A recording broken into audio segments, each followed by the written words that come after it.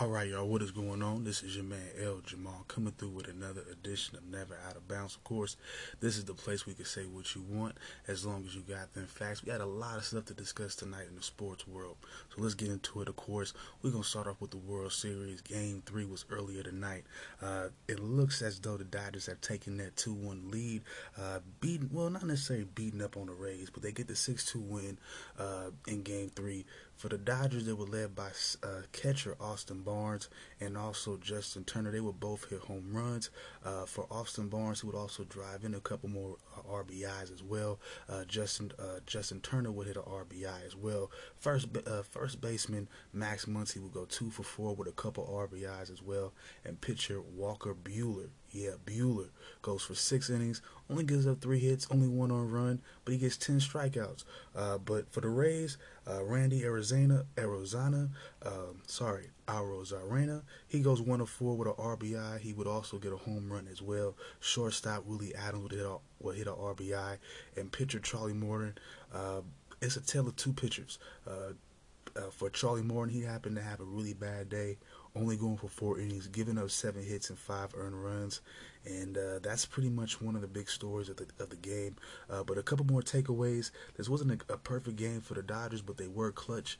They had 8 runners left on base by the end of the game, and they also would go 2 of 4 with runners in scoring position. But they did have 5 2-out RBIs, including Justin Turner's home run in the first inning. So they made up for it when they could. But they could have been a little bit better. With that being said, Charlie Morton, like I said, he happened to fall apart in this game. Like I said, he gave up the 7 hits and the 5 runs in just the 4 innings. But he would come into this game already 5-0 in the playoffs with an ERA of below 1. So Walker Buehler was the first pitcher at least he's making some playoff history as the first pitcher to strike out 10 batters in 6 innings or less in the World Series. And for Randy Arozarena, he's making some history as well. He ties the postseason home run record with 8. He is in a special class that includes Carlos Beltran and also Barry Bonds. Potential Hall of Famers, I know for the case of Carlos Beltran, you can say what you want about Barry Bonds. But he is a home run hitter. So he happens to put himself within that echelon, and he's just a young player. Because again, remember, he's a rookie. He also broke Derek Jeter's record for postseason hits by a rookie with 23, a record that's been standing since 1996. So you gotta give him that. With only just being a rookie, he's going to get better, of course. He's also 3 hits away from at least tying the record for hits in general. And that was made by Pablo Sandoval, I believe, back in 2014. Of course, he was playing for the Giants back then. That was one of their even-year title runs, if I'm not mistaken. And so, again, you gotta give him some props there, even though, of course, the Rays are down. And then here's a bit of some history. Here's a bit of some fact. Now, the Game 3 winner of a tie series usually goes on to win that series in 7 games. Well, just win the series in general, 69% of the time. So the numbers favor the Dodgers, but if any team I've seen squander so much potential in the past decade, it has been the Dodgers. So, yes, the Dodgers are up now, but there's no guarantee that let's say they win all out. For the Dodgers, they're one of those teams. I've seen them, years before they come in here with the best teams ever in baseball, only to lose in weird, kind of embarrassing fashion sometimes. So, for me, I'm going to have to see them play the whole thing out. That's just my personal opinion. So we're moving on. We're gonna move on to the NFL. Oh, and before I get into some Thursday night football, a wrap up there, I did want to give you guys an update on my Raiders, of course, and I know my Raider Nation fans is out there is listening, and it looks like the whole line, at least the starting O-line, and Jonathan Abrams are ruled out for Sunday, y'all. So that's unfortunate. The starting lineup versus Tampa Bay will be at left tackle, Brandon Parker. We got John Simpson at left guard. At center, we got Andre James. And we have at the guard spot on the right side, we have Patrick Omameh. And then right tackle, we got Sam Young. Apparently, according to John Gruden, he seems to be very comfortable with who he has. Again, it seems you guys have some experience with some playing time. So we got that, I guess. Derek Carr seems to be comfortable with these guys. I've heard him speaking positively of this group within the past week or so, just claiming that he's had so much experience with them.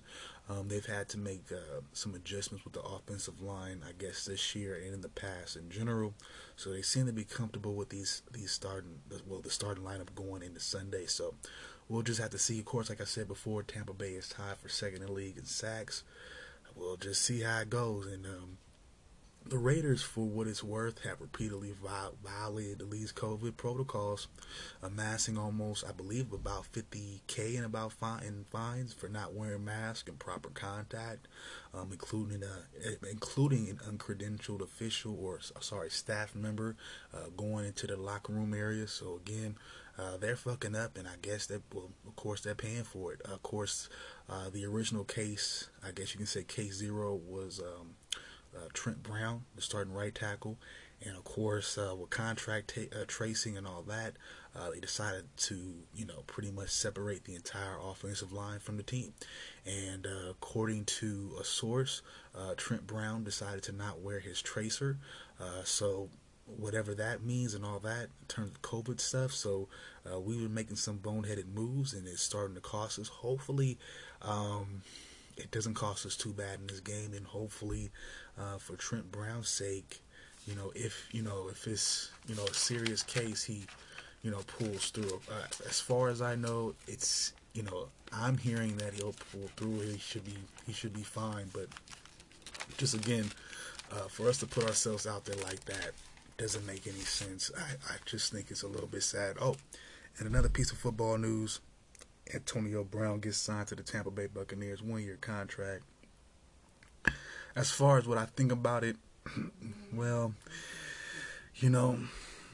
Tom Brady gets another tool, another piece. I don't know what he brings necessarily to the table. 1 year removed, already, on the upside of 30. So you got that. But I mean, if he's in shape, he seems to have the disposition to want to play.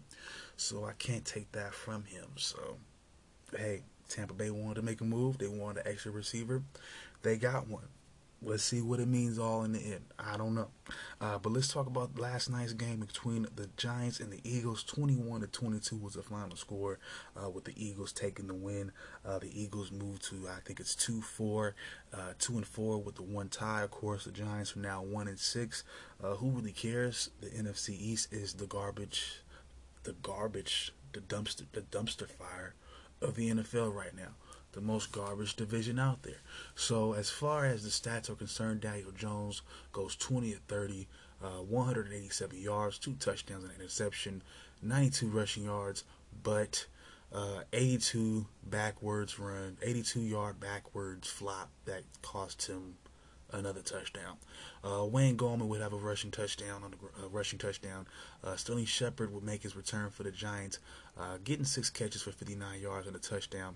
Golden Tate would have a 39-yard receiving touchdown as well. On defense, the Giants got help from defensive back James Bradbury, 5 total tackles from him as well as an interception. For the Eagles, Carson Wentz seemed to show some life, I guess. 25 of 43, 359 yards. 2 touchdowns and an interception, but he would have a touchdown on the ground as well. Boston Scott would be the leading rusher with 46 rushing yards, and he would have a receiving touchdown to add to that. Tight end Richard Rodgers would have 6 catches and 85 yards, and wide receiver Greg Ward would bring a receiving touchdown in as well. And on defense, defensive end Brandon Graham would get 4 total tackles, a sack, and a forced fumble. Free safety Rodney McLeod would get 6 total tackles and a fumble recovery. And then Jalen Mills, the strong safety, will help things out with an interception on his end as well. So moving on from moving on from the NFL, we make our way to the amateur side of things. Yes, that being college football, and the big news out there, of course, is Odell Gate over there down at LSU.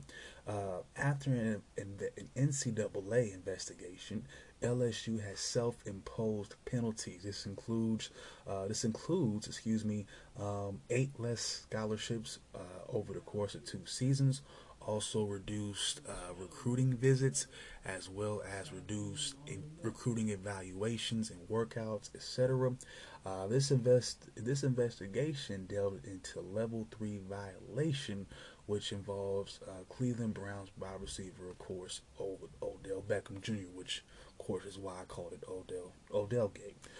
Now, after the Tigers' victory over Clemson in the national title game in January, Odell will pass out $2,000 to 4 LSU players. Of course, these are known as improper booster benefits.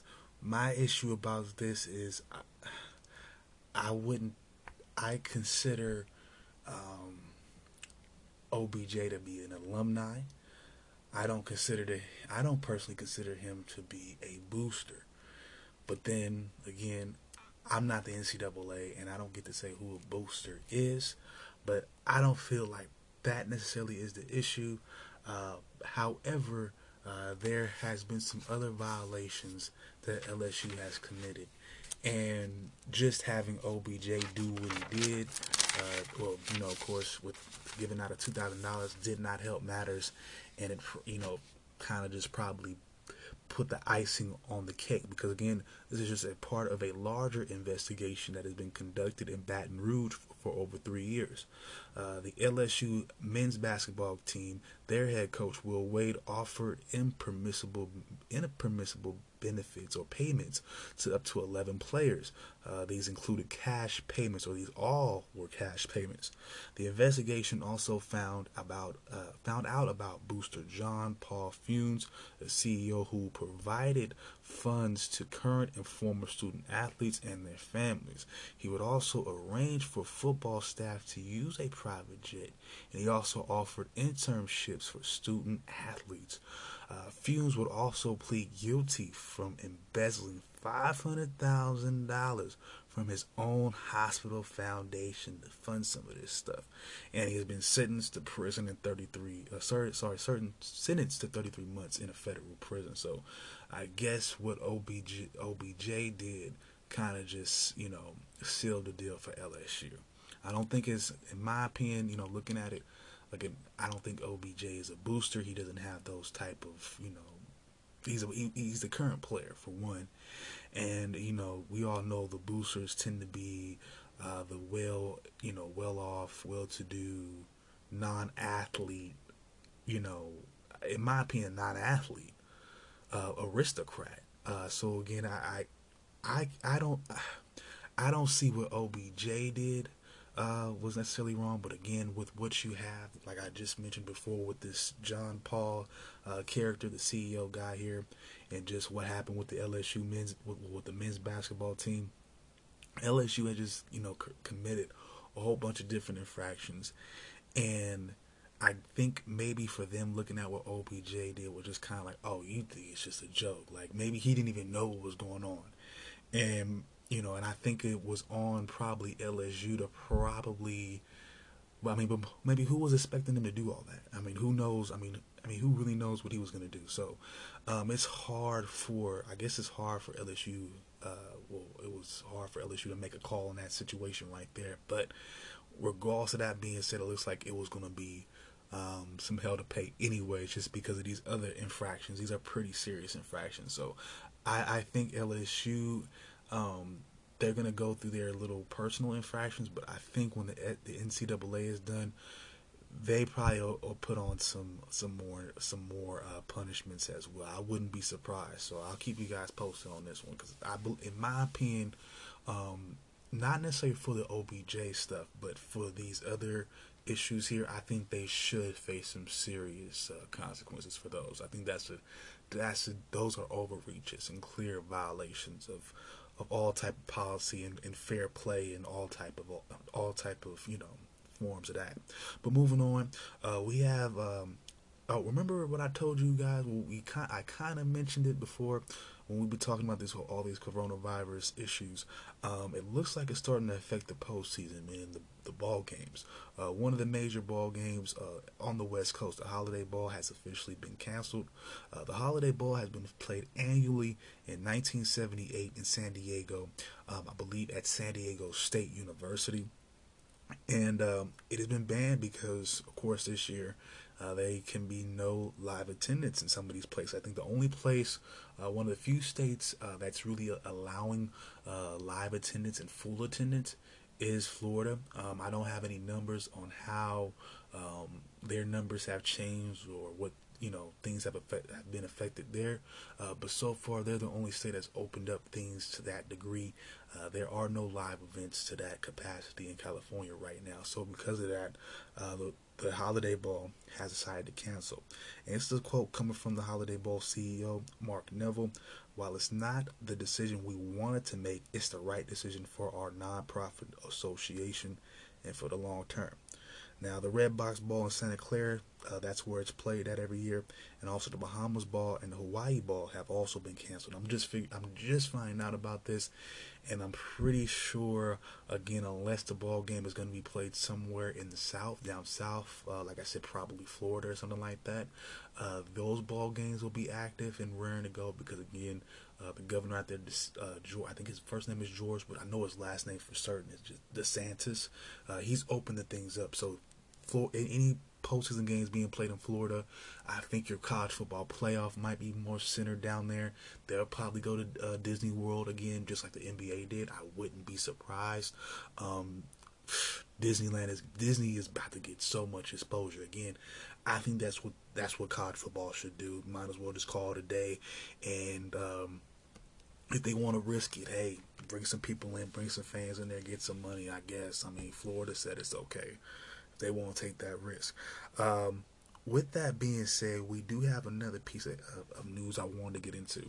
Now, Deion Sanders has officially been the head coach at Jackson State University, which is historically black college down in Mississippi, for I think about a month or something like that. But his deal has finally been worked out, and not only did I want to talk about this and kind of the impact he's already been having in terms of college football, in terms of black college football teams or college football at HBCUs. I also wanted to talk about kind of the widespread trend. I'm not gonna say he started per se, but the trend in general that's starting to come about amongst black athletes, to try to hone in and recruit and the best of the best, and for these star athletes, 5-star, 4-star athletes, to attend these HBCUs. And I wanted to talk about all that and kind of talk about why it's happening and my feelings on it, or possibly why it's happening and my feelings on it. And again, we're going to start off with, of course, Deion Sanders. He recently finalized a deal with Jackson State for 4 years, worth $1.2 million. Jackson State, as well as the rest of the Southwestern Athletic Conference, has canceled all their fall sports. So Sanders won't officially start getting into work until about December, because they plan on bringing football back at least for the spring. We'll see how well that goes, but he won't officially take over in terms of the operations until December. But before landing in Jackson, Mississippi, Deion was an offensive coordinator at Trinity Christian Academy. That is where his son currently attends. He recently, and with his recent, signing and his recent, hiring as a coach, he's already started to make some splashes. He recently signed a three-star defensive end by the name of Razon Ross. He has decided to commit to Jackson State University next year. He is the 41st best defensive end in the nation, and he's also number 4 prospect from the state of Nevada. This guy also had offers from Pac-12 schools, including Arizona and Arizona State, Colorado as well. Recently, Jackson State University was also able to get a Mississippi State transfer by the name of Javoris Selman, at the defensive back position. So already, he's already attracting those, some guys from some high-profile teams, high-profile conferences. In terms of his recruiting, he's already getting those 3-star athletes, athletes that are talked about, known, nationally ranked. And I think it's a positive thing. I think with the climate we are at now, I think it's as important as ever for potential black student athletes to at least highly consider an HBCU, and just black students in general that may want to further their education. Anybody of the black persuasion, of the diaspora, will want to highly consider these schools, and not just because of course, Deion Sanders and former players coming and going, or that type of stuff, but because of the quality of education in the community. So, and again, I don't think these movements are related per se, but again, this HBCU movement has also been trickling into the college basketball world as well. At Howard University, they recently signed one of their first 5-star recruits, that being Makur Maker, during the summer. And this was his quote: "I was the first to announce my visit, and stated to others to start it. Well, I started to dream. What if? I need to make the HBC movement real so that others will follow." So again, he wants to recruit other highly regarded, players to not just Howard University, but to HBCUs in general. And again, I've been following college sports for a while, starting with college football, at least. I would say heavily in terms of stats and all the different storylines and all this, at least since I graduated high school.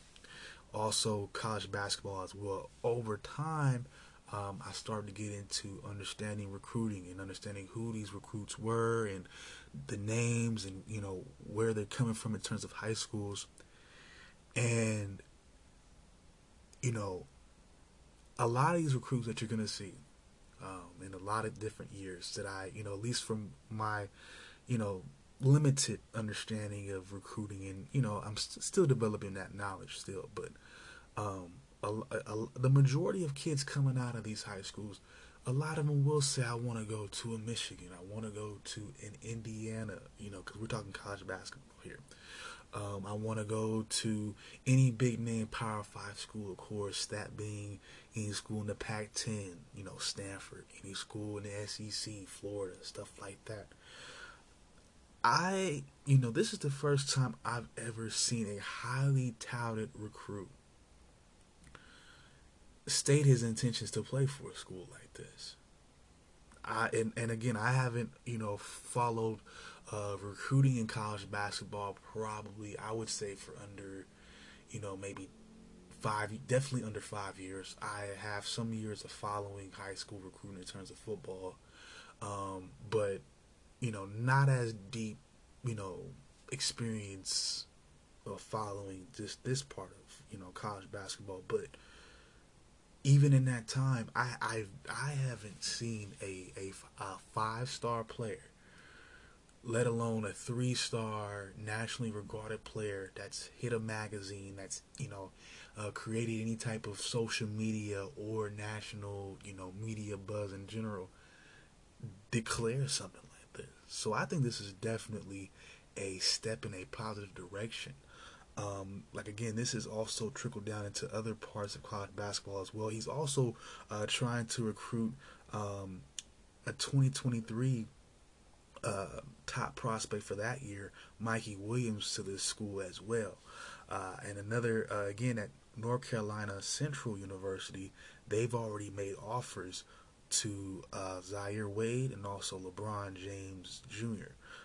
And so, again, if one of them or both of them possibly were to hypothetically join, I think I mean, I'm not saying it changes everything right away, but you will start to see some. I think that would make a shift at some point, and I think it's open season not just for HBCUs, but all schools in general.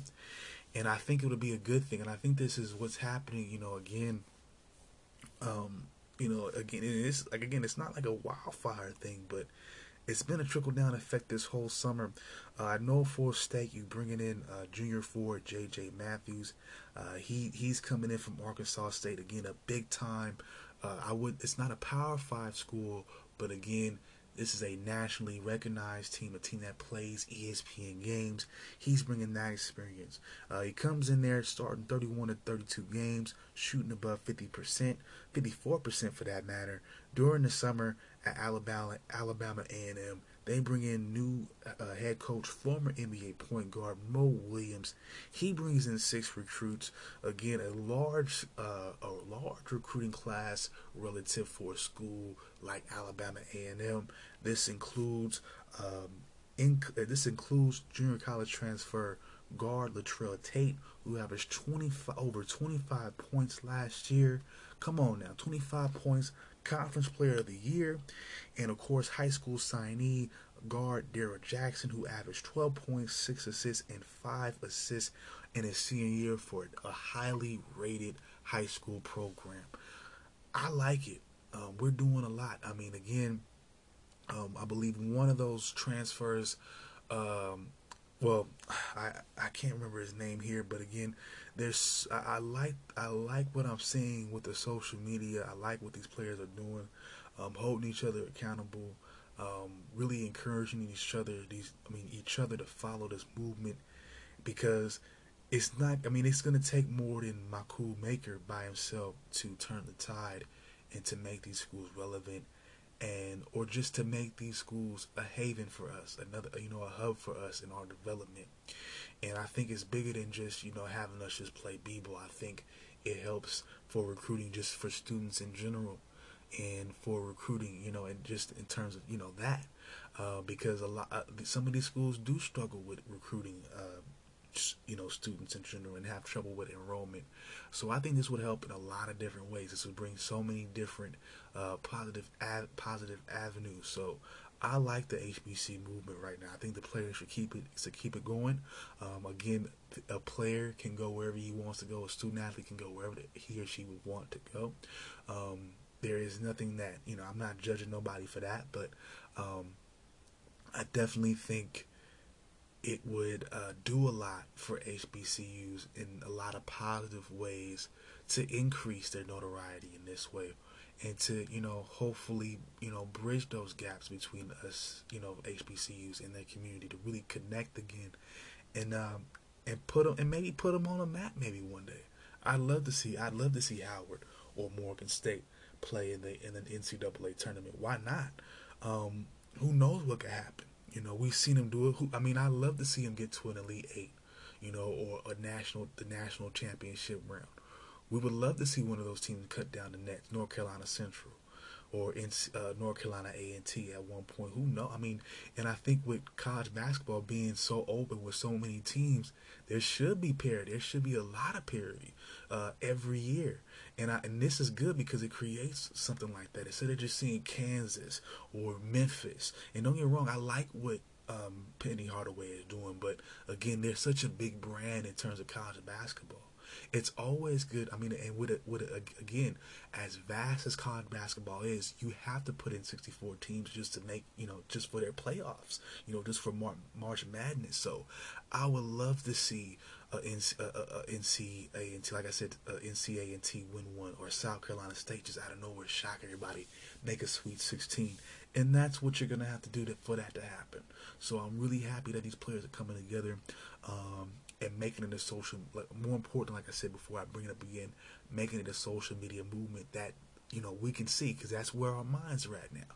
So high school kids and middle school guys that are playing hoops right now, instead of just saying Michigan State, instead of just saying USC, UCLA, they can go, oh, okay, Jackson State, let me look into them. Bethune-Cookman, let me look into them. Let me look into their history. Let me look at why they exist. Those are all important things. I'm pretty sure all those guys that are transferring, all those guys, McCoy Maker, who's decided to sign on the dotted line, not only does he want to just play there just for the sake of basketball, he does know the history. And he does know what it means to go to a HBCU on top of that. So I'm going to give him that for that too. Give him points for that too. Because you gotta respect it. All right, y'all, I'm going to take a quick break. And I wanted to go over the top 25 in college football, of course. And I wanted to preview some of Saturday's action. So I'm going to take a quick break. And I'll be right back. Yeah.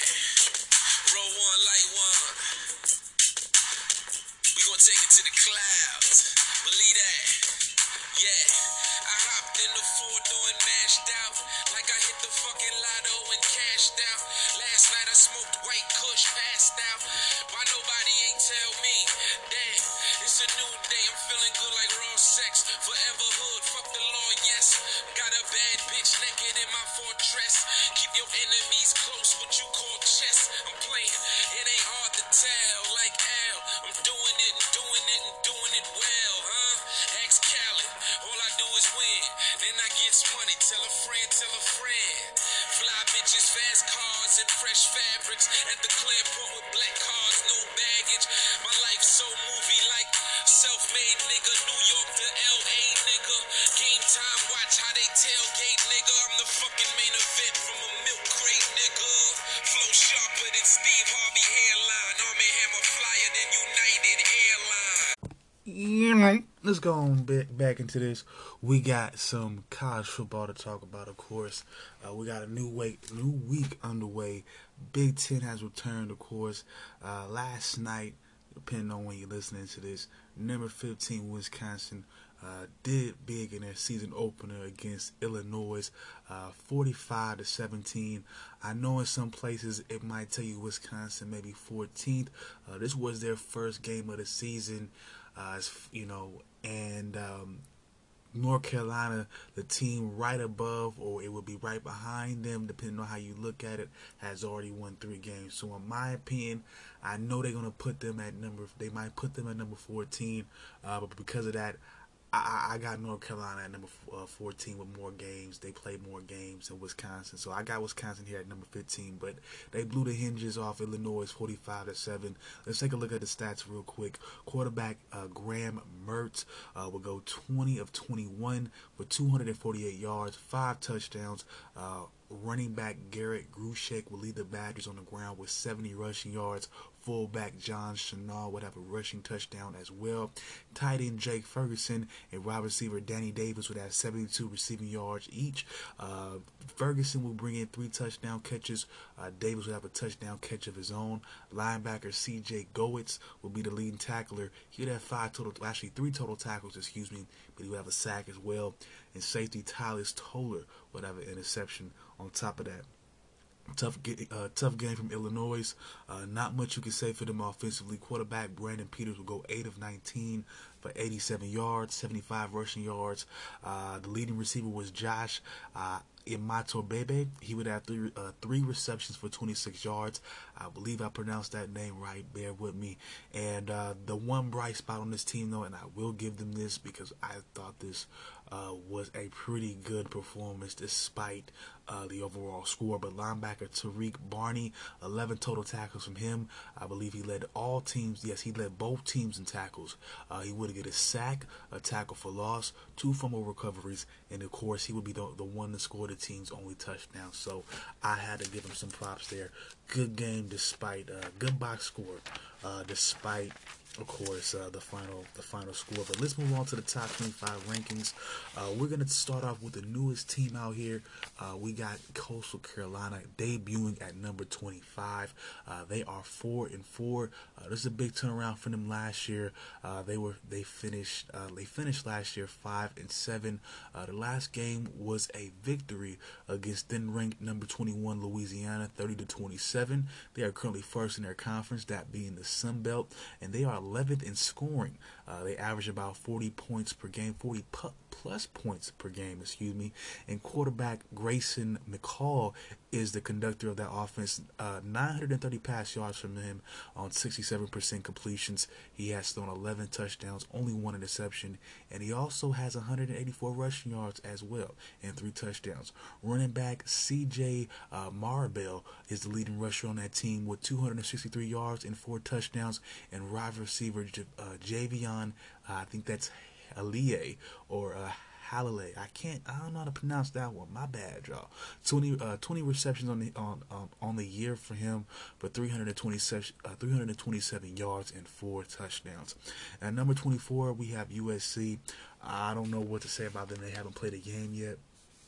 I personally don't believe these teams that haven't played a game yet should be up here. That includes my Oregon Ducks, but that's just me. At number 22, you have Marshall. They are still undefeated at 4-0. At number 21, we have Minnesota. They have not played a game yet, but they will be in action tomorrow. Today, technically. At number 20, we have Kansas State. They are 3-1. At number 19, we have Virginia Tech at 3-1. Virginia Tech is up 3 spots from last week. They are second in the nation with running, in terms of rushing, Running back Khalil Herbert has 502 rushing yards so far and 5 touchdowns, and he currently leads the nation with 148 rushing yards a game. The Hokies, they pretty much are a running team. That's what they do. They run it up the gut. They run the ball 68% of the time. That's what they do. This week they'll be facing 2-2 Wake Forest. I think for a team like this, I think they should be able to pull that one out. I don't know what the Deacon Demons pose, what threat they pose to this team at all just yet, but we'll have to see any given Saturday, right? Moving on to number 18, we have a team that hasn't played yet, Michigan, but they will be in action soon. At number 17, we have Iowa State. They are 3-1. At number 16, we have SMU. They are 5-0. They have a big matchup this weekend that we will be talking about in just a little bit. At number 15, like I said before, we have Wisconsin. They played their first game tonight. Of course, you'll see them in some places ranked number 14. I will give that spot to, again, like I said, North Carolina. They happen to have 3 games under their belt. With that being said, this is a drop from 9 spots from last week, and this was because of a loss, 31-28 at Florida State. We all know that Florida State. I've talked about them earlier this year, or earlier this summer. They're not that good. They're in some dire straits right now as a program, but they were able to knock off UNC, and it was a bad look. Florida State would lead the entire game despite being held scoreless in the second half by the Tar Heels. And after cutting the lead to just 3, the Tar Heels would fail to convert on a 4th down late in the 4th quarter. So Florida State did just enough to pull out an upset, and it was enough to cost the Tar Heels dearly. I think they still have Notre Dame possibly on that schedule. Also Clemson, if I'm not mistaken. Yes, they play all in the same conference. I don't know if it gets any easier for them. They should have got that one. honestly. Florida State was supposed to, hey, I'm not saying that you roll over and die if you're the Seminoles, but again, UNC should have probably won that game to help them out this year. But at number 13, we have Oregon 0-0. As much as I love this team, they have not played yet. I don't have anything to say on them just yet, except for that they've had a good recruiting class. We're just gonna have to see what that means come time to play. That's all I'm gonna say on that so far. I'm not gonna overhype my team. I know a lot of fans of teams like to overanalyze and overhype. I won't do that. I keep it too real. At number 12, we have BYU here. They're still undefeated. They're 5-0. At number 11, we have 4-1 Miami. We finally cracked the number 10 spot. We have Florida here at 2-1. I just think they're overranked here. They're there just for Florida and/or Georgia to pick off for another quote-unquote highly ranked opponent to solidify why the SEC is so worthy of a playoff spot. They're just there just to be there, in my opinion. Again, Florida hasn't shown me anything to be a playoff-worthy team. That's just me. At number 9, we have Cincinnati here. Of course, like I said, they have a big-time matchup this weekend with SMU. I'll be talking about that in just a second. At number 8, we have Penn State. This is a game that this is a team that hasn't played anybody just yet, but they do have their season opener coming up later on today against Indiana. Are they on the cusp? Between 2014 and 2016, head coach James Franklin took over, and at least in 2014, it would lead the Nittany Lions to a 7-6 record. But for the next 2 years, they would average over 8 wins, making the conference championship in 2016. And for the last 3 seasons, Penn State has averaged 10 or more wins, with 11 wins last season and a Cotton Bowl win. And he also finished in the top 10. They are still winless against Ohio State, in which they are 0-3. So the question is for Penn State, are they on the cusp? I think they've already been. The question to that is, yes. The question is, do they break through? That's the biggest question right now, and they have to beat Penn State in order to do that. I'm not 100% sold just yet. Again, I haven't seen any of these teams play just yet. We'll start to see as the season goes along. But with that being said, if the Nittany Lions can get past Ohio State, not only do they win the Big Ten, they also put themselves in prime position to win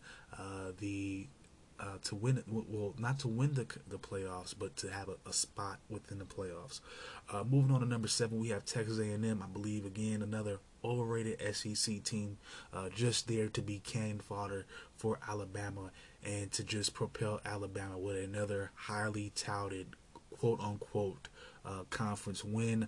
I'm just saying SEC outside of Alabama and whatever Georgia has to offer every now and again. Of course, you'll have Auburn and or LSU become a really good team. Every now and again, they're a flash in the pan. Auburn and LSU are flash in the pans at best. Mississippi State, trash. Ole Miss, trash. Kentucky, blah. Vanderbilt, trash. If we're keeping it real, Florida, iffy AF. Again, SEC is top heavy, overrated. Just getting it off my chest. I'm not gonna stop beating it though. We have the number 6. See, I got so distracted. At number 6, we have Oklahoma State. They are 3-0. Do I think they are deserving of this spot? I think with what you have going on with the Big 12 right now, I think the committee just wants to pretend like they're looking at the Big 12 and they're trying to take them importantly. They just want somebody there to be kind of near the running, so they can look like they're doing their job. The committee is like looking out for other teams. I think I feel like the committee is obligated to put an SEC team in there, obligated to put like an ACC team in there, obligated to put a Big Ten team in there, and they kind of just flip-flop on whether or not they want to put a Big 12 or a Pac 12 team in the playoff. That's just what I feel from the committee. As far as Oklahoma State, are they deserving of what's going on? Their conference is in shambles, in my opinion. Oklahoma, as you can tell, is not ranked. Texas is not in the top 25. Texas Tech plays no defense. They can't stop nobody. We've already seen Iowa State give up a loss to an unranked team earlier this year. In the upset, we got Kansas State. They are in the top 25. I will give them some props. However, you got Kansas that is probably never going to win anything again. I don't know. I don't know. But again, they're the best of all that. What does that mean in terms of what's going on in the big picture? I don't think this team is a playoff team. That's just, I think they're just one of those teams outside looking in. That's just my opinion. Up next, we have Georgia. Like I said, they're just cannon fodder for Alabama in the SEC title game. They're just highly ranked now. So again, when Alabama beats them in the inevitable conference championship game, because again, Florida ain't that great. So we know Georgia, it's the same old thing we've been seeing for the past 2 or 3 years.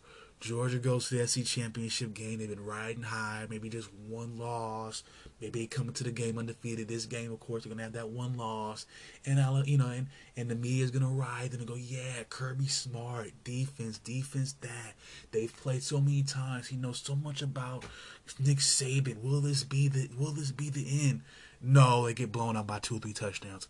I expect for that to happen, and since their ranks already so high, Alabama gets a high touted win, and again they hold on to whatever playoff spot that they got, barring they don't lose themselves 2 games. If Alabama loses 1 game, we all know they're still gonna be in the mix. So let's not be silly here. At number 3, we have another highly overrated team here, and I know I might be riling up some fan bases, but okay. Come after me, bro. Oh, Notre Dame, get out of here. 4-0, I don't buy it. No wins over teams in the top 25. I personally saw that game against Louisville on full game highlights, whatever. 12-7 win, ugly game, nothing to be inspired by. Honestly, I do not see them beating Clemson. If they beat Clemson, Notre Dame fans, if you hear this, hit me up in the DMs or something on Facebook or Instagram. I'll do something crazy for you guys.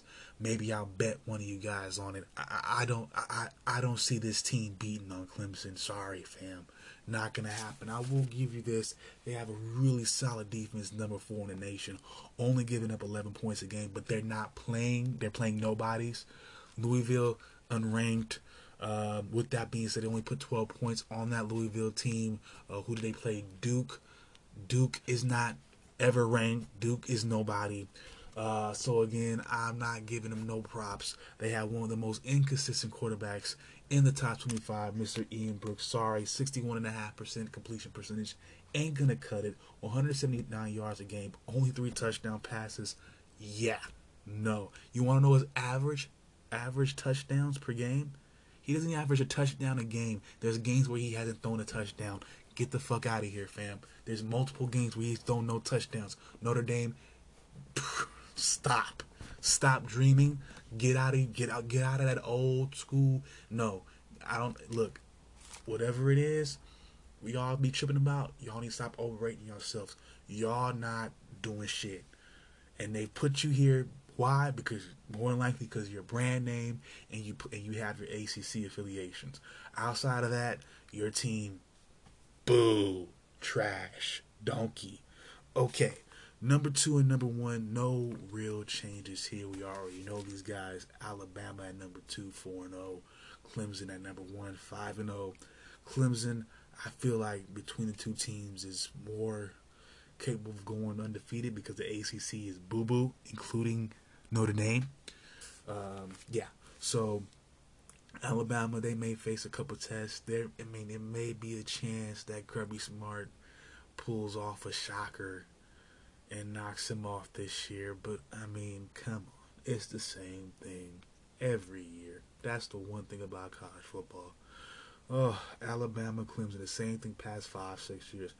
Starting to get boring. It's like the WWE and fucking John Cena, and then they had Triple H for how long become champions. Boring. Yeah, it's like Bama is like Triple H and like fucking Clemson is John Cena right now. That's what it is. It's boring. I hate to say it, it's kind of boring. I don't like looking at those teams all the time. Again, yes, they're good. Yeah, whatever. They recruit well, whatever. But it's to be the same thing. It's a little old for me. I love college football like a lot, a lot, and I just get really bored watching the same teams sometimes. Anyways, I'm not just gonna go just batting and bashing them or whatever, but I'm gonna call it a wrap for tonight. My next episode, I'll be going over the last of the presidential debates, of course, Biden versus Trump. I'll be talking about Ice Cube and his contract with the Republicans. Yeah. And why people are mad about this when we've already known he defected to them. Yeah, I said it. We just gonna call it a wrap for tonight. I will be in the wings working on that. I'll be back pretty soon with that, so y'all keep an eye out for that. If you're looking to keep in touch with me, of course, you can follow me on Facebook and Instagram, LJamal791 for Instagram, ELJAMAH791 for the Instagram, and for Facebook, Eljamal, ELJAMAH. Of course, you can follow me on YouTube as well. Please make sure you like those videos, subscribe if you like, take a look at them for me. Of course, all that helps out. Never Out of Bounds is the name there, just like the name of the podcast, nothing different. Alright, y'all, I'm calling it a wrap for tonight. I will be back soon. If anybody hasn't told you yet, I love you. Peace out.